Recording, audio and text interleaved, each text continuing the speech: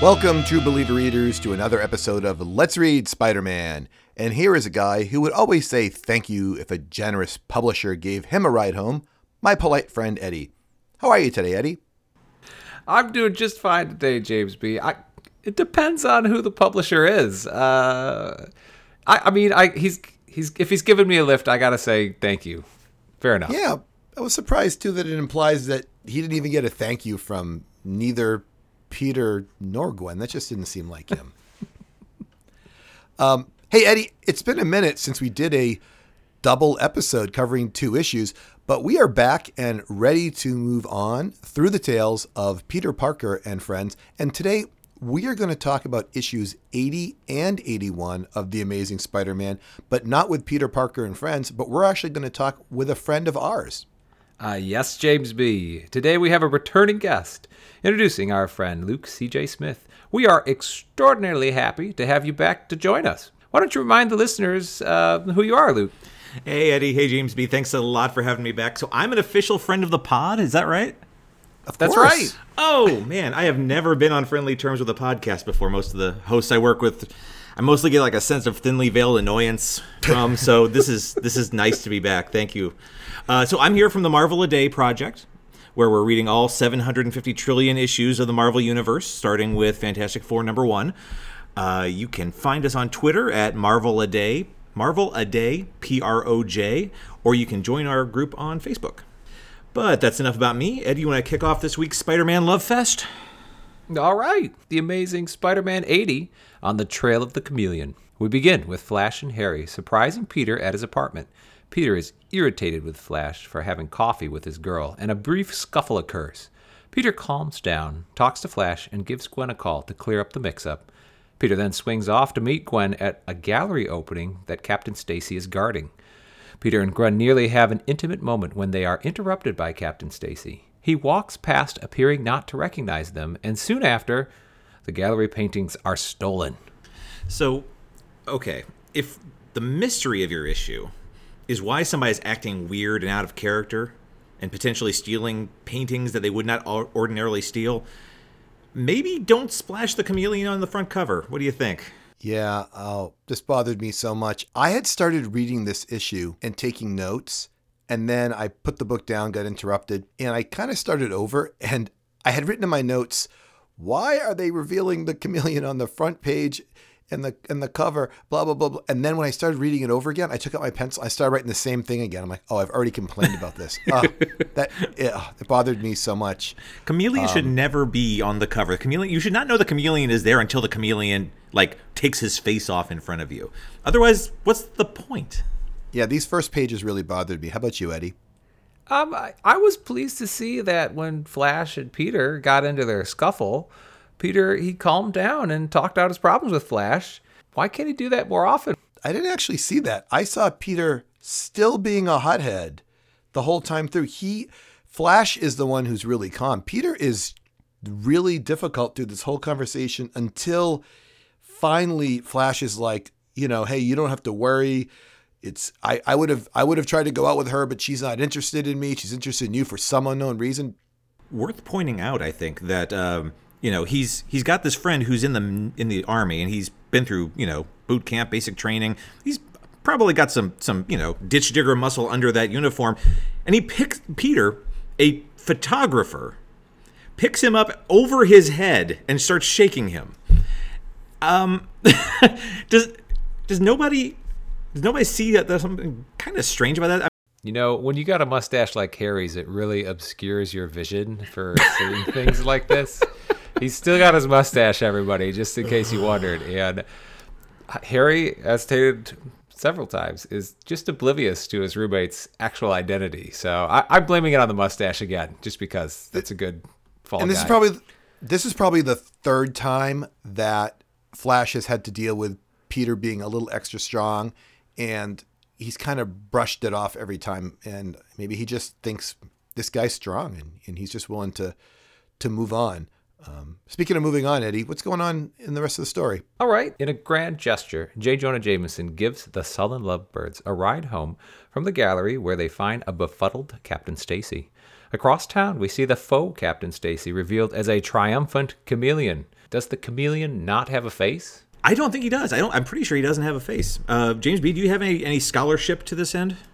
I was going to say I thought he had a face, and he was just wearing a white thing because it made it easier to put the rubber masks on. But I don't know. I just got here. Like Eddie and I are on this issue. We're reading forward. We don't know what happens in the future. So yeah. Yeah, I went back and looked, and there's just no face. I don't know. Even when the chameleon is unmasked, he's still a mystery, I guess. So is Wikipedia in bounds for this conversation, or do we not want to look? Do we not want to look ahead? We don't need Wikipedia. But I will tell you that I used to have this toy, Eddie. This might be slightly before your time, called the $6 Million Man, and the $6 Million Man didn't have a villain toy to fight against, so they created someone called Maskatron, and I had Maskatron too. And Maskatron was a robot, and it had 3 faces on it. It had a Steve Austin face, so Maskatron could look like the $6 Million Man. It had his boss, Oscar, and then it had one other face, which was, I don't know who it's supposed to be, just like a guy. But Maskatron didn't have a face unless you snapped one of these on him. He was just like a robot face. So maybe the chameleon really, like you said, doesn't really have a face unless he's wearing a fake one. I really like the idea of him not having a face. I love he just looks cool. He's just a cool looking character with the kind of seamed white plastic, possibly. Is that what we assume that looks and feels like? Because I always get the impression it's like a plastic, like, skull, sort of. Yeah, I mean, whatever it is, it's cool, and the mask, slides right onto it. So, I interpreted it as a fabric of some sort, but I'm going to go with your plastic face, Luke. I like that better now. But I went back to issue 1, which is his first appearance, and he's got like a stitched seam almost down the front of his face, which kind of looks a little creepier. All right, well, I'm going to move on with the summary. To clear Captain Stacy's name and trick the chameleon, Spidey arranges a trap involving bank bonds with a little help from Joe Robbie, who agrees to help him after telling Spider-Man that, as far as he can tell, Spider-Man has never committed a crime. Oh, yeah, you've never committed a crime, except for being a violent vigilante, almost continuous counts of assault and battery, breaking and entering, that time you got arrested and then broke out of prison. We could go on and on about the things that Spidey has done, the billions of dollars of damage that he's caused. But I'm going to finish up this issue. Spidey has a hard time identifying the chameleon in disguise, but just as it looks like he'll get away, Spidey finds him with ease because he's disguised as Peter Parker. Once apprehended, Spidey swings off with J. Jonah Jameson wondering aloud how he identified the thief. So how much better of a cover would it have been to have Spidey punching Peter Parker in the face? I mean, I would have... That's an issue I would have picked up. I mean, because, the chameleon... Is the chameleon really that much of a draw? I mean, we haven't seen him in more than 5 years at this point, right? I mean, this is issue 80. He was first in issue 1. So, does anybody even remember the chameleon? And if they do, he really is just a guy in a mask. So... I would have gone with the mystery angle personally. I agree. I'm not like, oh my God, the chameleon's back. I have to buy this issue. He appears one more time. He's in Craven's first issue as well because he's friends with Craven. And I mean, in the future, we kind of know he has a relation to Craven, but right now he's just more like his associate. I don't know if you've ever seen. I know you do the Marvel a Day project. If you've ever had a chance to read the early DC Superman comics or the Adventure comics, they do a lot of misdirections on their covers. They would have like, oh no, Superman just had to marry this person to save Lois Lane's life. And then you'd read the comic, that really wouldn't happen. So the fact that they could have actually had Spider-Man, fighting Peter Parker, it wouldn't even be a lie. It would have been like, exactly, like legit. And I actually wanted Spider-Man fighting Flash Thompson back on the cover of 8 instead of the Living Brain. And I would have been thrilled to buy that issue. So yeah, I couldn't agree with you more. That's a big deal. So Eddie, we're going to do a double today. And the next issue is, actually that's up to you. You tell us what's going on, Eddie. Amazing Spider-Man 81, The Coming of the Kangaroo. And I freaking love this issue. If I can just jump in right away. It starts right off, page 2. J. Jonah leans out the window of the Daily Bugle, shaking his fist at Spider-Man, complaining how nobody should be above the law. And as he does this, he drops his cigar that he illegally smuggled in from Cuba. I think JJ is the subject of some of Stan's best writing during this time period. He's a cartoon character, but he's a very precisely drawn cartoon character. We know exactly what Stan thinks of him, and he doesn't sound like anybody else in comics. I love his JJ. Yeah. One thing we saw last issue, Eddie, if you recall, is Peter Parker falls out the window, and in the first panel he says, like, "You murdered the kid," and then the second panel he says, "Oh, you didn't get to steal any of my money at least." You know what I mean? Like, he quickly changes subjects, and you're like, that's exactly how he should respond, right? Oh my God, yes, perfect. As you said, Luke, we opened with Spidey startling J. Jonah Jameson into losing a nefarious cigar, rushing to the strange station to pick up Aunt May. He arrives a little late, and the pair of Parkers witness a bouncy criminal escape police custody. We get a backstory about the fugitive. He is the Kangaroo. He's from Australia. He's worked hard to learn the ways of the Roo, and he's decided to embrace being a criminal. Is this our first foreign villain? It's been a while. Yeah, we've had others. Depends on who you consider a villain. I don't know if you want to consider Medusa the Inhuman and Kazar from whatever country he comes from, but definitely Dr. Doom from Latveria. Kraven the Hunter. That's true. He's from another country, right? He's from like Soviet Union or something. And then Quicksilver, also not from the United States either. So there's a couple. Well, I forgot that the Chameleon, I think, is from Russia too. I think he talks about it with Kraven. Yeah, I'm not sure we know. So. I think he is, but I don't know if we know it yet. You know what I mean? Sort of like. But yes, you're right. And that's not a spoiler. I just mean I don't know if we know that yet. Okay. Yes, Kraven and the Chameleon are both, I think, Russians. Okay. Aunt May convinces Peter he needs bed rest at her place while the I just want to say that. Go ahead. Yeah, this is like your moment. The Kangaroo has the best origin story I've read in a long time. There's no serums involved. There's no radioactive kangaroos. He's literally a guy vacationing shirtless in the outback, and he becomes enamored with kangaroos. In his flashback, he says, "I lived in kangaroo country, eating what they ate, going where they went, working, training," and we see him leaping alongside these packs of kangaroos. And it's like, so the supposition here is that anyone can teach them to perform a 20-foot high standing vertical leap with the right, diet, and as long as you're hanging out with kangaroos and watching their form. I love the kangaroo. I'm after I'm done here, I'm going on eBay. I'm going to find this issue. I'm going to buy it. I don't care how expensive it is. This is one of my new favorite comics. Wow, that's amazing. I don't think it's that expensive, by the way, so it's a good time to get in on the Kangaroo. $120. It's not, is it? $120. It's grade 8.0. It's not even like all in that good shape. So it's like, wow. It can be yours. It can be mine. It can be mine for $120. All right, moving on. Gentlemen, it's hard for me not to laugh when we're discussing the Kangaroo so seriously. Aunt May convinces Peter he needs bed rest at her place, while the Kangaroo robs some guards for a vial of supposed gems. Eddie, I'm looking at page 7 in the issue, and there are 6 panels. This entire page bothered me. So, for your sake and the listeners, I'm going to explain all 6 panels, and you tell me which of these bothered you the most, okay? Sounds good. All right. So, on the first one, Peter's in bed, and he says to his aunt, Aunt May, I can't stay here. I have my own apartment. So she's putting him in Anna Watson's room, and she says, Anna Watson is taking an extra week in Florida so you can have her bed. Go to sleep. Okay. In the second panel, he says, this is nutty. I'm probably the healthiest joker in the whole Western Hemisphere, but I can't convince my Aunt May, but yet it makes her happy to mother me. What's the harm? She deserves a little pleasure.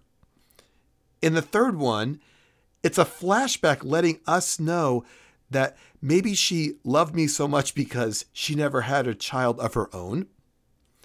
In the fourth panel, it reminds us that she has been so dangerously ill these past months that at least he can humor her now to keep her from worrying. And it shows a picture of her looking nearly dead in bed. In the fifth panel, it says, I'd like to phone Gwendy, but how could I explain this deal? And in the last panel, it has 3 guys who say, I can't wait for this job to be over because it's scary being nursemaid to a jar of deadly live bacteria. This whole page is ridiculous to me. Is there one in particular that bothered you? I am disturbed by it's a hard choice, James B. I'm very disturbed by the thought that Aunt May has nothing else in the world to do except mother Peter into forcing him to go to bed. Like, this is like a joy for her to be like, go to bed, Peter. One of my favorite things to do, force my nephew into bed. So I'll go with panel 1. Luke, I don't know if you have the book open in front of you or not. I do. Do you want to weigh in? I found myself wondering, okay, so he's not actually sick, but his Aunt May thinks he is. And we've got this kind of side plot going about deadly live bacteria. I just assumed at some point he was going to like get a snootful of these deadly viruses or whatever, and then like the last panel of the book would be like, womp womp, he actually is sick now, and his Aunt May gets to bring him chicken soup in bed. But we never go there, and I was kind of disappointed, frankly. So I would say panel 6 is the one that lets me down the most. Gotcha. All right, Eddie. Well, why don't you tell us what happens at the end of this book? Stuck at Aunt May's, Peter hears of the robbery and that the vial actually contains a deadly pathogen. He webs up a dummy Peter and places it into his bed before he swings off to find the kangaroo.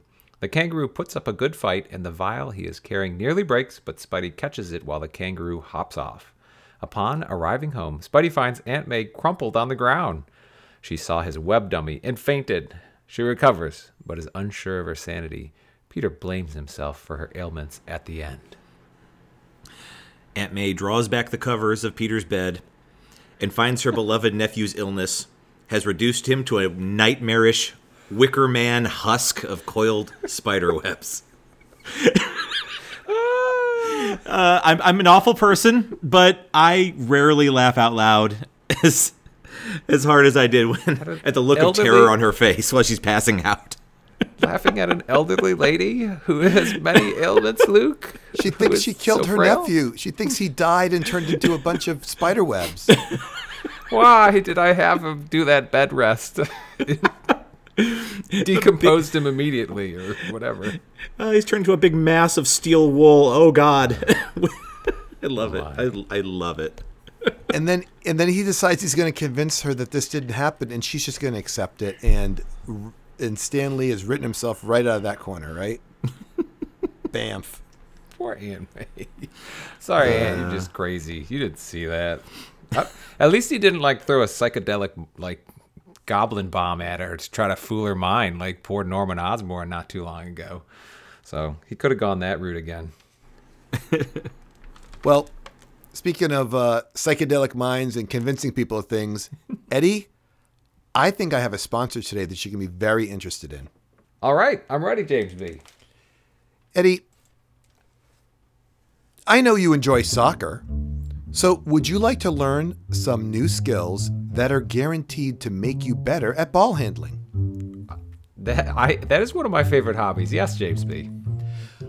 Oh, Eddie, you may recall that the kangaroo used to spend his vacations studying kangaroos, the way they ran and jumped, so he could learn. And then he lived in kangaroo country, and he was eating what they ate, and he was going where they went, working, training. It worked, and he was able to cash in on it and become the kangaroo. But Eddie, he was a bit misunderstood. Well, Eddie, from the parent company of Midtown Science High School brings you the next great learning opportunity. Eddie, I just can't believe this.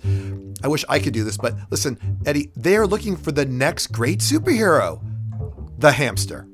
Now listen, participants will live together in a large room full of wood chip shavings, eating sunflower seeds, and drinking water from a large tank suspended over their heads.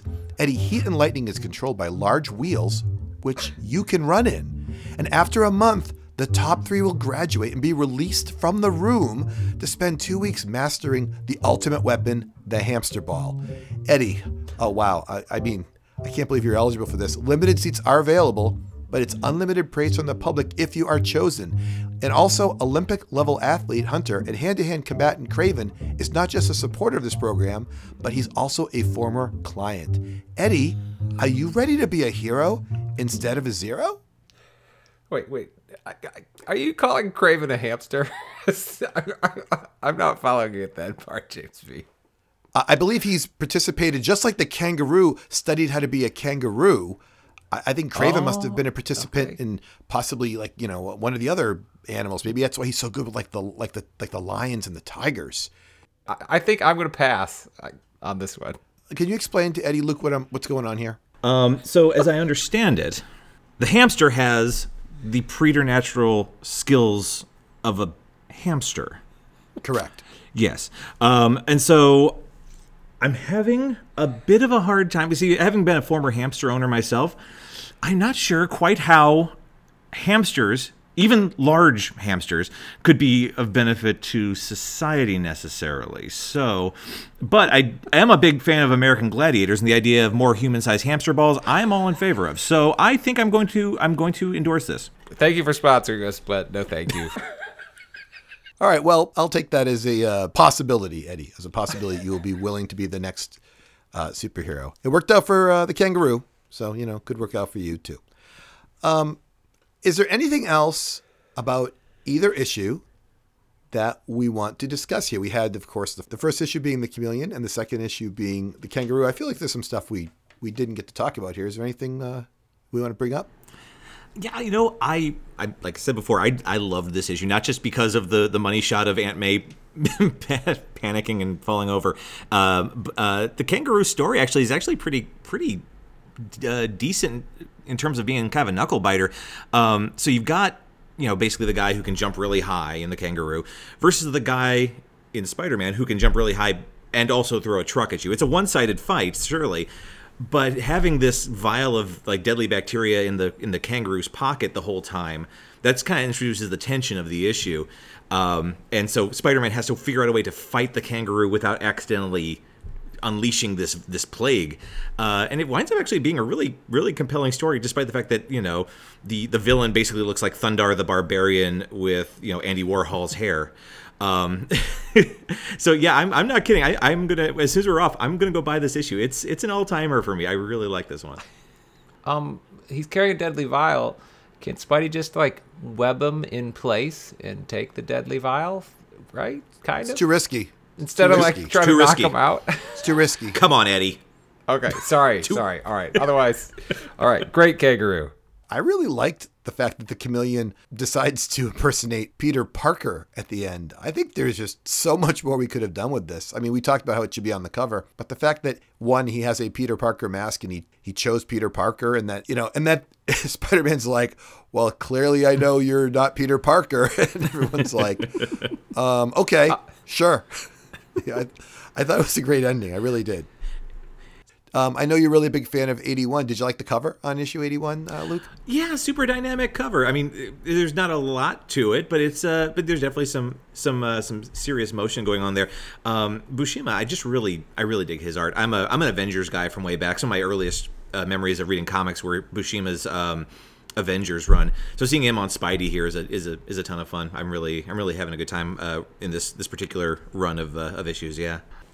Oh, one thing I was thinking about, and Eddie and I have this debate going on a little bit, but on page 5, it makes me very disappointed when she calls the pet name that Gwen has for Peter is Mr. Parker. I hate it. But she says, "Why are you looking at me that way, Mr. Parker?"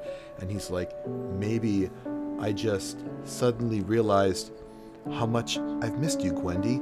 Or maybe I don't feel like talking." He goes in for the kiss and interrupted by, well, it's the chameleon, but interrupted by, Dad, Captain Stacy. Now, Eddie, Captain Stacy came upon them last time and said, "Don't let me interrupt you guys. I was young once too." Remember this? And Eddie and I have debated. I don't believe that Peter's ever kissed her. Oh. I think he almost kisses her many times, and here's another chance where he doesn't quite kiss her. I think no one wants to see them kissing in these comics. So. Oh, interesting. Is that a Comics Code Authority? That's not a Comics Code Authority thing, certainly, right? I think there's no 13-year-old boy who's like, I can't wait to see Peter kissing Gwen. I don't know. Gwen's a looker. I mean... True. Gwen and Buscema, Gwen's a looker. Mm-hmm. Why don't you tell us a little bit about yourself as we wrap things up here? Because we know about the Marvel a Day project, but tell us a little bit about Luke C.J. Smith. Oh, sure, absolutely. So, in addition to my time with the folks over at the Marvel a Day project, I'm also part of a band. We call ourselves Ars Arcanum. We're based out of St. Louis, and we are a Dungeons and Dragons themed metal band. We just dropped our first EP. You can listen to it on Spotify. That name again is Ars Arcanum, ARSARCANUM. And if you type that into your web browser followed by .net, you will find our website where you can learn more about us. Wow, a comic book guy who's into Dungeons and Dragons. Who would have thought? And I'm broadcasting from my basement. But at least it's my basement and not my parents' basement anymore. Well done, Luke. Luke, where can people find, you just told us we could find the band. Where can they find you if they wanted to reach out to you?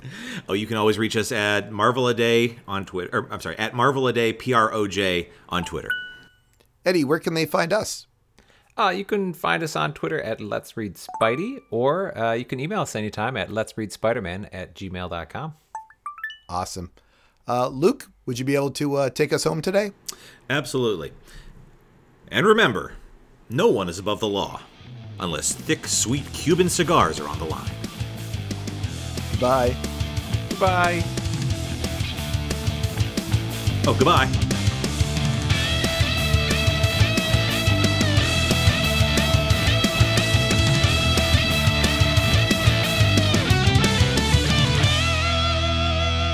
Is there anything else in these books that we just, for sake of time, that we kind of skipped that might be worth talking about still? How about you, Eddie? Is there anything? In 80 on page 4, I think this is the most awkward drawing of Spider-Man. The bottom panel. Holy cow! Yes, this is a full-on crotch butthole shot. That how did this one make it through? I was going through, kind of revising, and I looked at this. I'm like, what? Are we staring into Spidey's butthole in this panel? And Eddie, Luke had this in our show notes. Luke had put in a comment, and I had to look up the word. I admit. Remember the word that you used, Luke? I used the word perineum, which is a slightly more genteel way of saying balls and butthole. Yeah, I looked it up, and I'm like, oh, that's what we're talking about. But hey, who am I to tell you how to approach your podcast? Let me make fun of myself more because I enjoy this. So Luke writes the comment and says something like, blah, blah, blah. And again, that word I don't know.